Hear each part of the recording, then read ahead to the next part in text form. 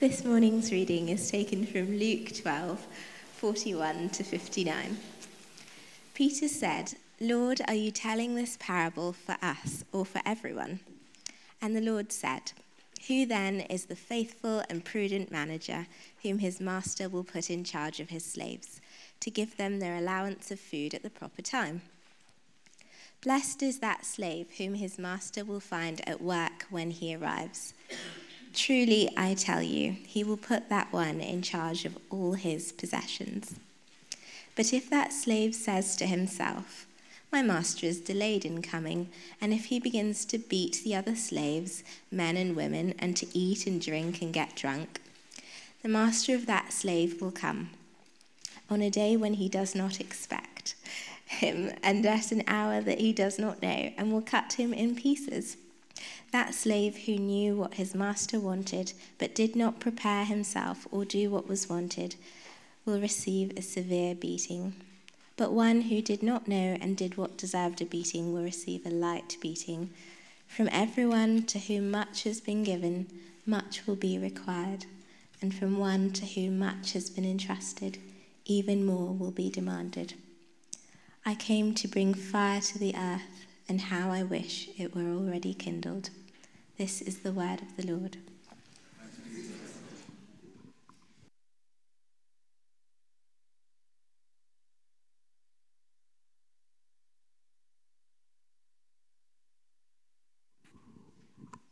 Going on to 51. Sorry. Yeah. I have a baptism with which to be baptized, and what stress I am under until it is completed. Do you think that I have come to bring peace to the earth? No, I tell you, but rather division. From now on, 5 in one household will be divided, 3 against 2 and 2 against 3.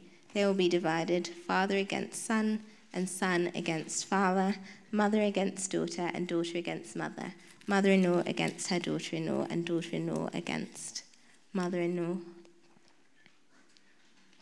He also said to the crowds, "When you see a cloud rising in the west, you immediately say, 'It is going to rain,' and so it happens. And when you see the south wind blowing, you say, 'There will be scorching heat,' and it happens.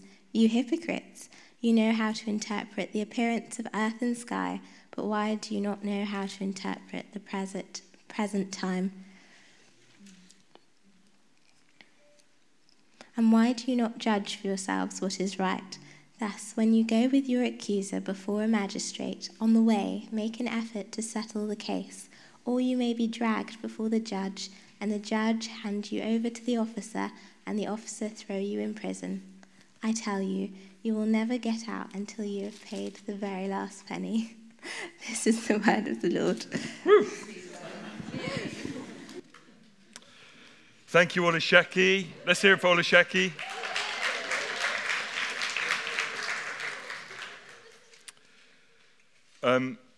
If you've just joined us and not been with us, you may have realized, well, you may be asking yourself, why are they going through these random verses in Luke's gospel?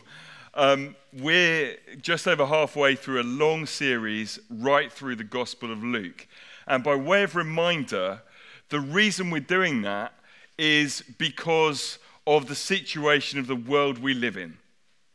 It doesn't require a rocket scientist, sociologist to understand that the particular place we're in British society is one where we've been a Christian country, largely formed by the Christian church, Christian values for many centuries. But it doesn't take a rocket scientist to realize that now that is not the case.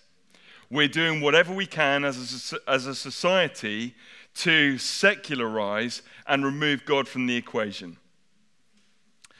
The problem with that is the human condition, because as human beings, we have to worship and orient our affections and our desires towards something. So if you take God out of the equation, we're going to target that towards nature, towards created things, or towards ourselves. And so one of the reasons we're taking the trouble to delve deep into Luke's gospel is because that's the cultural air we're breathing. And I don't know about you, I do not want to approach a few verses in the Bible with this idea or figment of my imagination of Jesus that I'm wanting to just project all my desires onto and inadvertently create a God of my own imagination. The reason we're taking the trouble is to read through Luke's gospel, discover who God's Son is, Jesus Christ, and discover what it means to be a disciple following after him, and not the other way round. Go to the Bible and find what we secretly want it to desire, secretly want it to say from the desires of our own hearts. Does this make sense? And so to read the Bible in that sense, we're reading it not as an objective scientific exercise, not as a factual accumulation of facts. We're reading it to discover God and to be changed in response. And I don't know about you, I've found it absolutely fascinating how punchy Jesus is as we've followed his teaching. It's like, we're about to all receive Christmas cards with this beautiful manger scene, peace on earth and goodwill to all men and da-da-da-da-da. And yet we've been going through Luke's gospel and it's like week after week, it's like bash, oh man, got to change there. Boom, oh, got to change there. Have you felt that? It's like Jesus is so gritty. And I'm confounded and confronted by how we've infantilized and just made him so safe. And I'm wanting to say, church, we need to wake up and allow Jesus to make us as a reflection of who he is, rather than domesticating him and putting him in a box. So with that introduction, let's pray, because I need God's help this morning, and so do we all. So Holy Spirit, I want to pray that all of my words would be instantly forgotten from this sermon. But Holy Spirit, as the teacher, the counselor, the one who guides us into all truth, would you come now? We open our hearts to you, Lord. We don't want to be safe, and we don't want to be people who actually worship ourselves or worship stuff, rather than beholding you for who you really are and changing in response to become more like you, because there's no greater thing than you. You are the pearl of great price. You're the treasure in the field that we gladly sell everything to receive and obtain. And we bless you this morning. We worship you. Thank you for that glorious worship, all about you. And we say, worthy is the Lamb, worthy to receive all honor and to be high and lifted up, and may be high and lifted up through this message. In Jesus' name, amen. Amen. So the context of this passage, these random four, we've got a parable, we've got a teaching, we've got a confrontation, and then we've got a life situation. Four different things, all in a flow there. The context of this is right at the beginning of chapter 12. There's thousands of people pressing around Jesus, so much so that people are getting trampled. And in that context, Jesus gathers his inner team and he says to his disciples, come near, come near, come near, and I need to teach you. And what's coming now is the conclusion of this flow of inner teaching being given to the ones who will bear his kingdom, found the church, and deposit an inheritance we're still receiving from after Jesus ascends to heaven. So I'm going to ask two questions this morning. One is, what connects these four different stories, teachings in a row? And secondly, what is the bigger question that Jesus is asking of us from this passage? And we'll come to that in due course, but let's get into it. The first is the parable of the faithful or the unfaithful slave. Now, we probably won't associate with the context of slaves and masters, but what I think everybody can associate with is the drama unfolding in this parable. And the drama's a familiar one. The faithful one is the one when his master departs, is utterly faithful to the master's instructions and is a good steward of his time and resources to do what is right. The thing we might associate with is with the context of the unfaithful slave. The guy who, when left to his own devices, ignores the master's instruction, orients things to his own gain, ultimately oppresses his slaves, and basically drinks, is merry, and has the good life, and left to his own devices, does whatever he wants. And the challenge from this parable to all of us is, when all is stripped away, when no one's watching, when we haven't got a banging worship time here at church, when your spouse who's a bit further on than you isn't around to haul you up in your faith, when no one's watching, what do we do? Who do we live for? What comes out of us? My auntie, who's not alive now, she ran her family with a rod of iron. And as a result, she forced my cousin to learn the piano. He's the same age as me. And they used to live in this strange house on a hillside where the kitchen was at the top when you came into the house, and the bedrooms were at the top, but the living quarters were down below. And because she was forcing my cousin to learn the piano, every day before dinner, he'd have to do his piano practice. And so she'd be upstairs cooking the dinner, he'd be having to do his piano practice. And what apparently happened is day after day, she'd be cooking away, and wafting up the stairs would come this glorious, the scales and the pieces, and it was all going on. And suddenly one day she was really puzzled. She suddenly was cooking dinner, and she realized, that sounds really similar to yesterday. And the glitch in that scale, it came in the same place. Oh, why hasn't he straightened that out? And the pieces, the bit where he slowed down because he couldn't do it, it was in the same place. And she went downstairs, and she found him with his feet up watching telly, and he'd recorded on cassette his piano practice, turned it up loud, and put it by the stairs so all the music went up, and all of that. Anyway, I don't know if you associated with that, but the challenge is, who are you when no one's watching? Who are we when no one's watching, when we're far away from church? Is he the one we live for? When we're on our own, in the secret place, when no one's watching. And that's the challenge of this parable. It gets worse. Jesus then goes on to a teaching, and he says, I've come with a baptism, and it's a baptism of fire. It's the baptism that Luke referred to, that John the Baptist referred to in Luke chapter 3. We read about a few months ago. He said, one's coming after me, and he's got a baptism. And that baptism is the Holy Spirit. And everyone goes, yay, woo, and we're going to giggle and fall around. And with fire. And he's coming with his winnowing fork. And he's going to divide the wheat from the chaff. And the chaff will be burned with unquenchable fire. And Jesus says, I'm bringing that. And then he says, thank you for all the fridge magnets you've made out of the next verse. Verse 51, do you think I have come to bring peace to the earth? No, I tell you, but rather division. You will not get a Christmas card with that quote on it.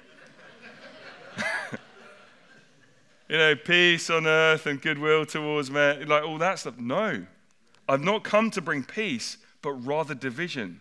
And from now on, 5 in one household will be divided. 3 against 2, 2 against 3. Father against son, son against father, mother against daughter.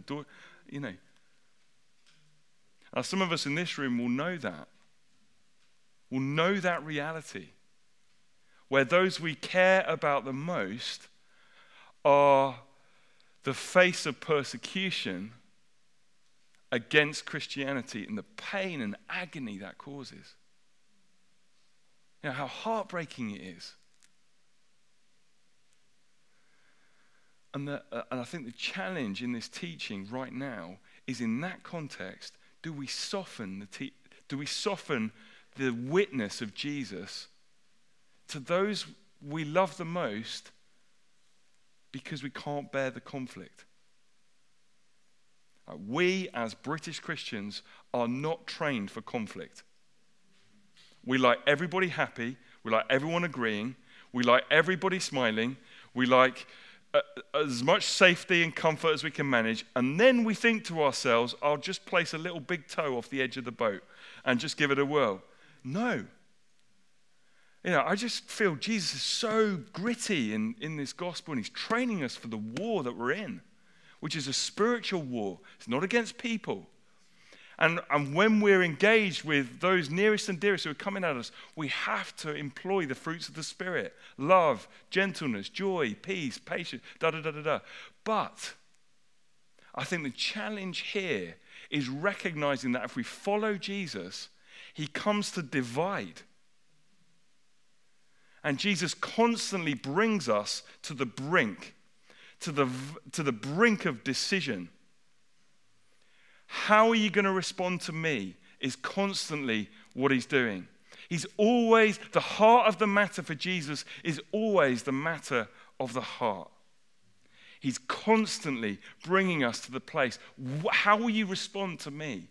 And the challenge of this teaching is for us not to soften or hold in, or just hide it, rein it in a bit. It's like, let's not have any sort of talk about church over Christmas because we want the family to be happy. That's what we do, isn't it? Because we don't like the conflict. And yet I don't want to stand before God and him say to me, what did you do with your life? Well, we just had a quiet Christmas, watched some telly, everyone went away smiling and not saved. Paul was foaming at the mouth, stoning Christians. He was vehemently against the cause of Christ. And God found him and changed his heart. And we've got to trust the Lord with that. Not be bullish or ignorant or arrogant or any of that. But we have got to accept the challenge of this, which is not softening the challenge of Jesus, even for those around us. Gets worse. You ready? He then sort of steps back from his inner team and says to the crowds, you guys, you are awesome. You're skilled. You're experts at telling the weather. When a scorching wind comes up, this is what it's going to be like. When the sun rises, this is what it's going to be like. But you don't even know what time you're in. You're not aware of what's really going on spiritually. And I'm deeply challenged by that. When I was at theological college, I had a big transition to make because I arrived there and I think I was assuming everybody was arriving for radical discipleship. We're going to be pumping all-night prayer meetings. Everyone's going to be calling one another higher and then sent out from college to go and change a nation. And that's what I turned up like thinking and expecting. And then I just had to make a sort of bit of a transition just in my sort of understanding of what was going on because I couldn't work it out. We'd have an awesome lecture and it would, there'd be almost like a sort of holiness in the room where the truth of God was revealed and taught, and no one would leave the lecture and no one would have anything to say. And then we walk into like the common room and then someone would talk about the football results from last night and suddenly everyone came alive. Or they'd talk about, going to the theatre this weekend and suddenly everyone's coming alive. I was just like, what is this? And it's just like here. You're experts at telling the weather, but you're clueless about the reality of the times that you're in. I remember being taught at college how important it is to have a hobby outside of the ministry, so that you just stay rested and fresh. And I was just like, I don't want any more hobbies.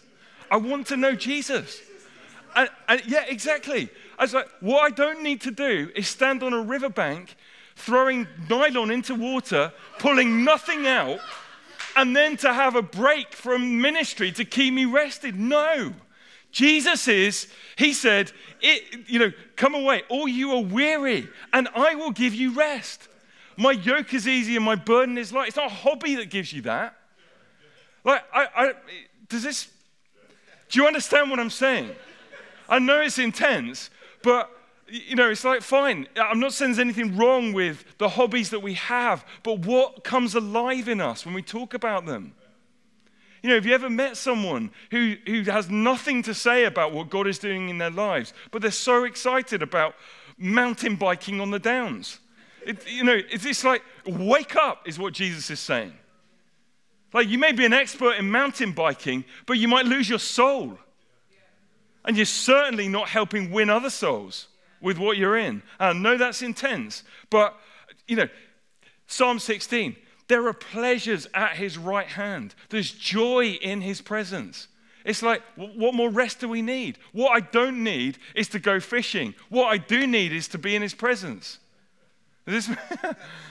That's the challenge of this. And I think, it's really, really important to ask ourselves in a rich, materialistic, Western society to say, what are we filling our lives with? Because to follow Jesus requires, I think, increasing ruthless simplicity. To give ourselves to him. I was listening to someone when we did our 40 days of fasting in Lent. They didn't watch telly for the whole time. We just fill our lives, but we're deficient in him. Anyway, you know what I'm saying. And then finally, Jesus says, well, no, I don't even need to teach this. This how many of us know that we're living in a rights-aware culture? Like, we might even have disconnected from Europe and the European Court of Human Rights, but every time someone is squeezed in our culture, their rights come out. And Jesus is saying here, if you want to put yourself under an earthly judge, you are putting yourself at risk of getting thrashed within a penny of your life. Because when you put yourself under the heavenly judge, his ways will see you through. He said, if someone asks for your coat, go and find your best one and give it to them. If someone strikes you on the cheek, give them the other one. Now, what I'm not saying is we shouldn't use the legal system, but what he's saying is go and settle beforehand. Go and make it right. Otherwise, you're putting yourself at the mercy of earthly law rather than heavenly law. And all of that. So it's challenging, isn't it? It's challenging when I want to fight. I want to have, you don't know what they've done to me, and assert ourselves. And the way of Jesus is always self-sacrificial, humble, laying our lives down. Now, the question I know that you're asking yourselves as you listen to this is, how intense is James? But alongside that question is, how does this all connect together? And to understand that, we need to go back to the start of chapter 12, where in the context of the crowds coming round, Jesus pulls his inner team in, and then he wants to say something very profound. And one thing I loved about James, I loved lots about James Peterson's sermon a week ago. It was brilliant, wasn't it?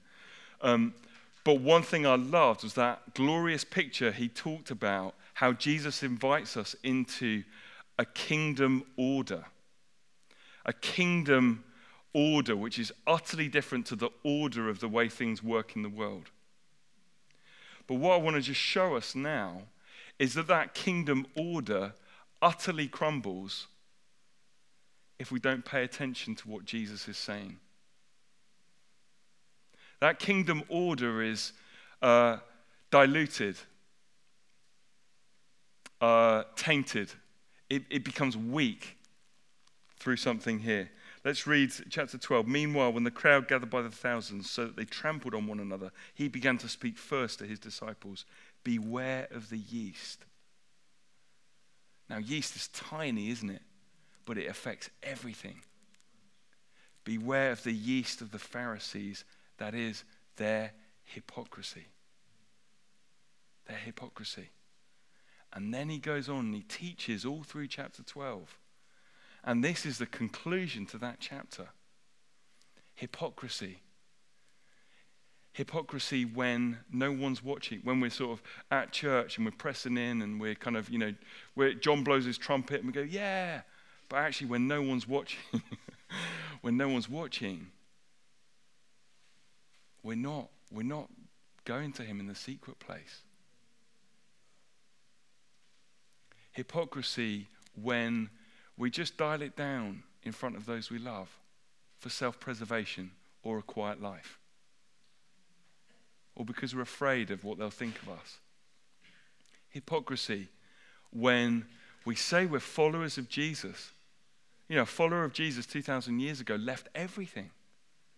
And yet we're experts at the championship football results or fishing or whatever it is, Bake Off. It's like,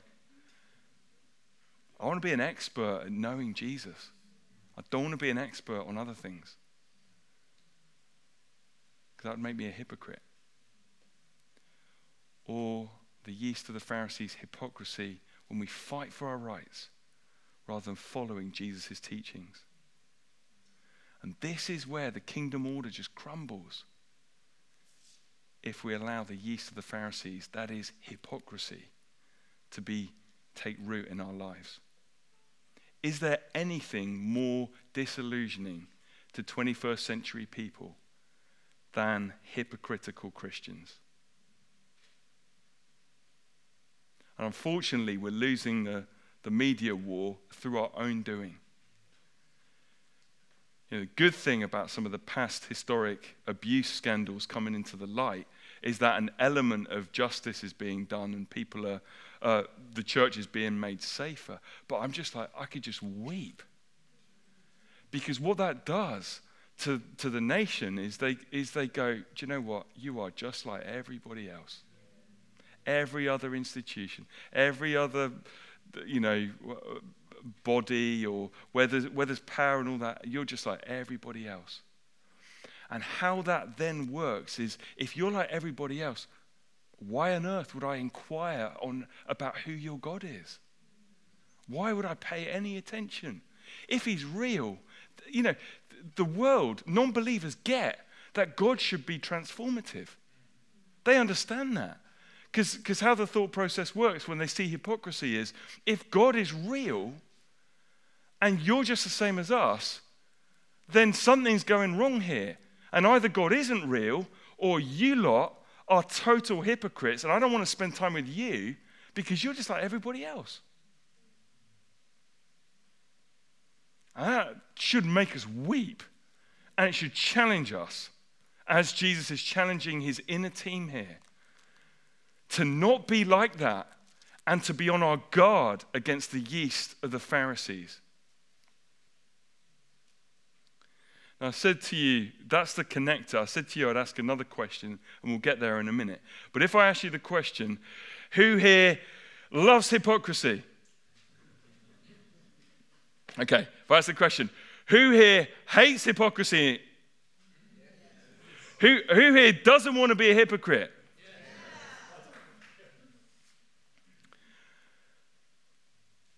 But how do we deal with that? Because it's a matter of the heart.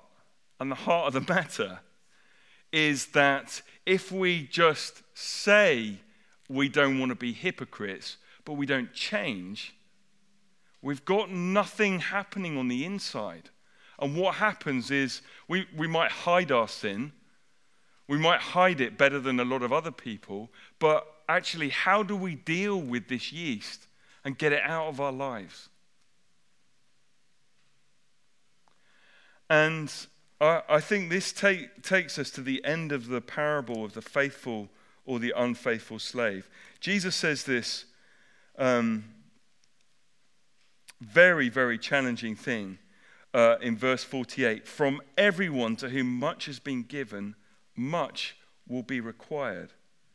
And from the one to whom much has been entrusted, even more will be demanded. Even more will be demanded. Well, we haven't just been given much. We've been given everything because we've been given Jesus Christ himself. So the question is, what is he demanding?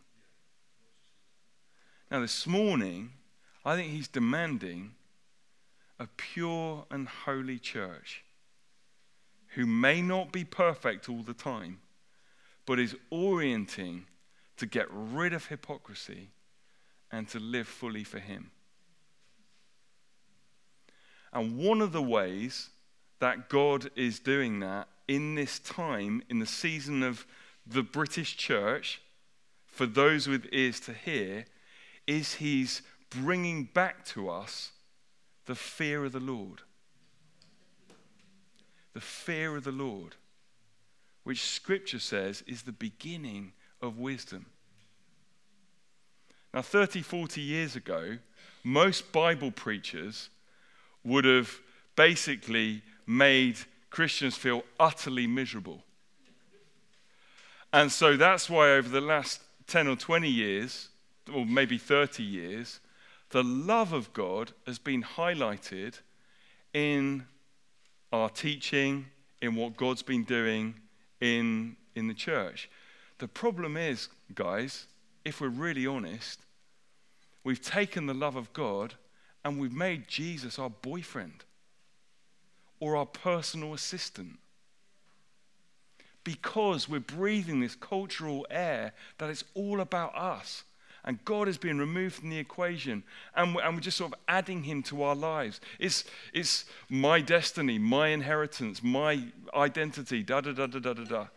Now, all of those are good and noble and awesome, but they're all secondary because it's all about him. And we fold into his story rather than him fitting into my story. And so I think he's bringing back the fear of the Lord. Now, the fear of the Lord is not cowering in the corner because we're like afraid and, we're kind of concerned that he is just going to tell us how condemned and terrible we are. No. The fear of the Lord is the fear of grieving his heart and quenching his presence, grieving the Holy Spirit, and living our lives with a reverence and an awe that he's bigger than us. And actually, I'm here for 2 seconds flat, and then my life's gone. And in his mercy and his grace, he's brought me in to this divine story. I'm here for 2 seconds flat, and he's got some work for me to do and discover once I've come to know him. But I'm just going to live sort of consciously awareness that there's another king. I'm not on a throne. I'm bowing before the throne. And the fear of the Lord is just being concerned that we grieve his heart and quench who he is in our lives. A while ago I started praying, Lord, just teach me more and more the fear of the Lord. I'm so conscious that like somewhere along the line I've just drunk this me thing. And I just want a whole sort of, Copernican revolution, just to turn it all around and just, teach me the fear of the Lord. And, if I'm out for a walk on my own with our dog, how that is with me. And I'm just illustrating, I'm not buffering a halo.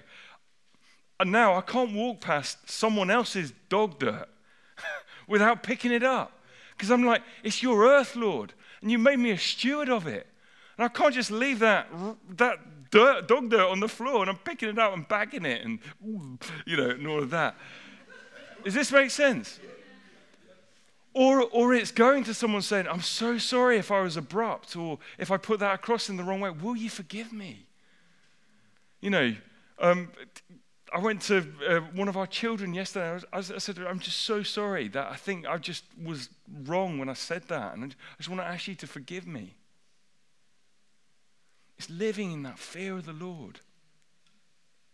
But the flip side of the fear of the Lord is something that God is releasing and wanting to give to us more and more and more. And it answers this question, for those who've been entrusted with much, much will be required. For those who've been given much, much will be demanded. My question is, what is Jesus demanding of you and me? And to go there and answer that question, I want to bring us to probably my favorite Bible guy. because he was appointed as the rock on which Jesus would build his church. And what I love is he's like a blancmange. You know, he's like the opposite of rock. He promises to like slay everything going for Jesus. And then 5 seconds later, he's betraying him. You know, Jesus is like giving him the inner secrets of his kingdom. And then he's like, let's pull out the bazooka and just smoke everybody.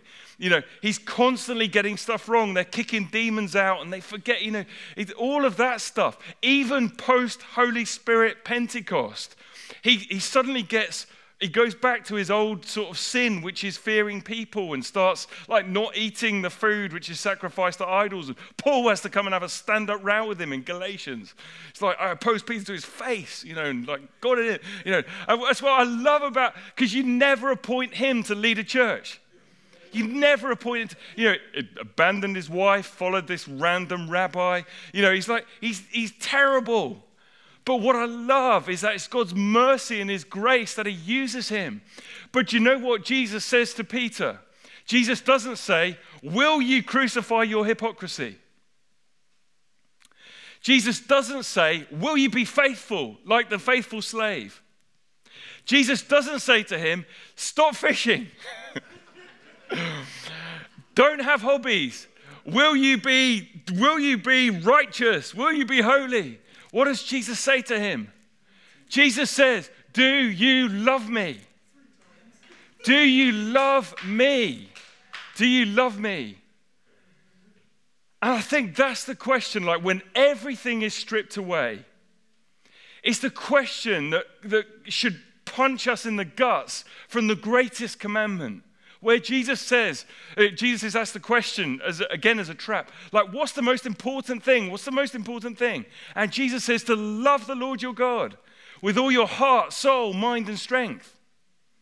You know, Jesus is saying to Peter before he ascends, before he releases him, Jesus says to Peter, do you love me? Do you love me? When all is stripped away. And I think that's the question for each and every one of us, that the Spirit of God is not only challenging us with, but wanting to release deeper revelation of the heart of God and who Jesus is like never before. Because Jesus wants to say to you, and he wants to say to me, do you love me? When all is stripped away, when you're getting hostility from family, when you're left to your own devices and your fleshly appetites desire just the good life. When you want to go mountain biking and you don't want to press into the Lord. When you want to fight for your rights. Do you know what's going to carry you through? Is that you have fallen in love with Jesus. That you have had a revelation of who he is that's so deep that you just love him for who he is, not even for what you gain. It's become where our hearts have been transformed and we can say we love you with our whole heart. Every way that our spirits connect, we love you. And every way our mind, it has looked at what you've done on the cross and the resurrection, how you are the center of all the scriptures, how you're coming again and there's no more glorious thing. Our minds have looked and studied and we can find no lovelier person than you, Jesus.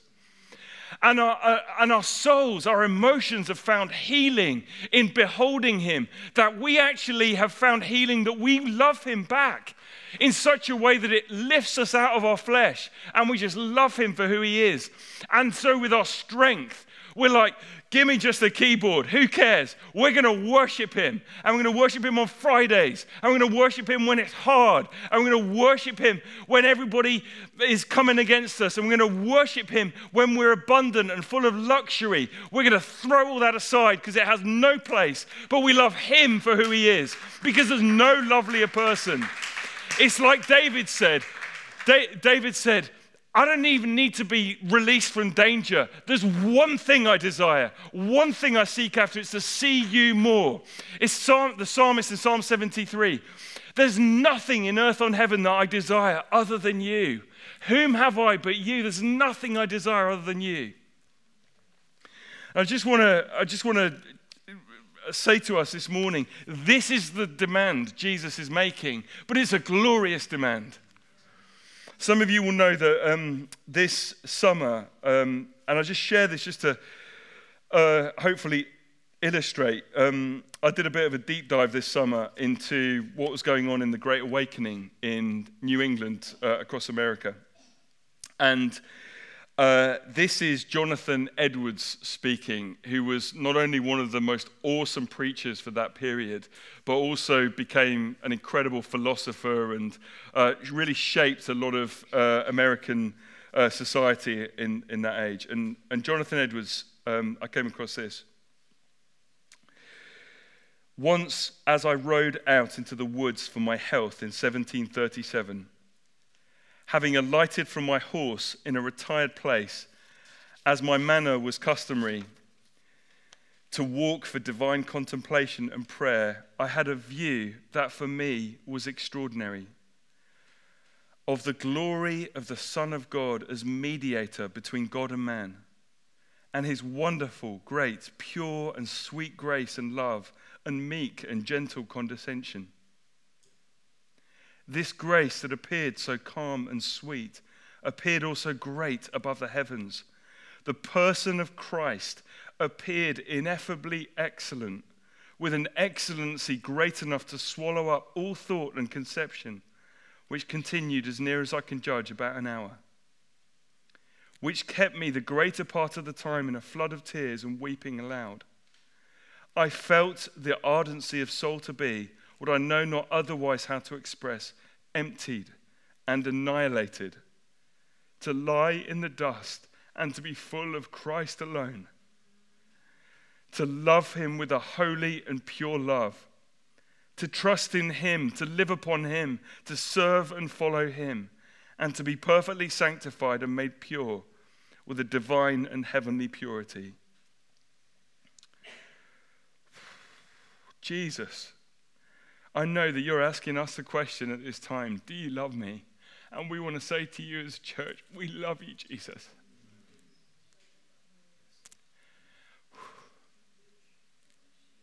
And I want to pray that you would show yourself. Jesus, just may revelation come more and more and more of your majesty, your beauty, your glory. We just say thank you, Jesus, for how you've spoken to us already, but we just ask for more now. That we would lie in the dust and be annihilated to be full of the holy love of you.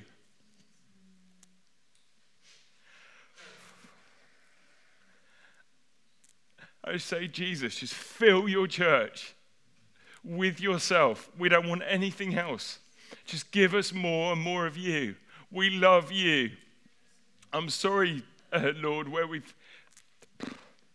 filled your church with pride and self-satisfaction and all the stuff. We repent, Lord.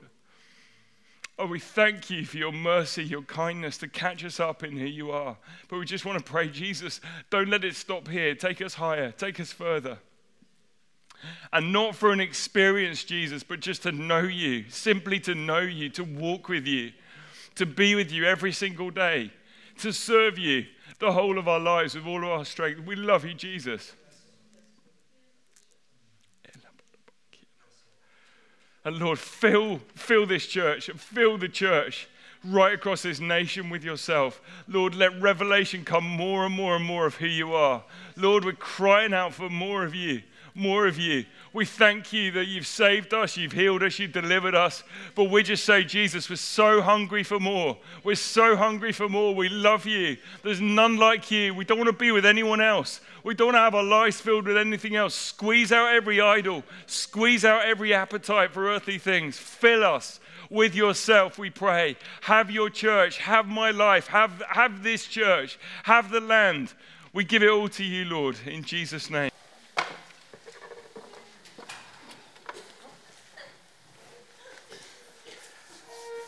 It's another opportunity where I get the great privilege of speaking on behalf of the whole church.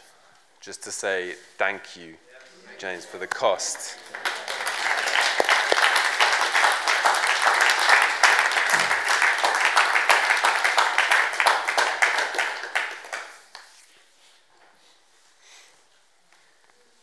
The words Jesus left with Peter was, will you feed my sheep? So we honor you, James, that you continue to feed us. with far more that we can digest in one mouthful. I don't want to waffle on, but we're not going to pull a handbrake to our ministry time of response now, but actually celebrating communion for what it is, and embracing in the mysteries of it as we get to engage, recall, remember all that Jesus is, all that he's done for us. And just as Jesus stands before us, says, "Do you love me?" That's for us to respond to. So my encouragement, also a challenge as chaos might burst through the doors in the form of our young people, is let's keep this worshipful. And even as we engage in this ritual, let's receive, but let's continue to be reflecting on actually all those words of conviction, the truths of Jesus that have been revealed to us. What difference will they make as we leave this place today, as we go to work tomorrow, whatever life looks like? Really, what is the vow, if you would, you're making to God? Say, "God, by your grace, let me walk in this way tomorrow." Does that sound all right?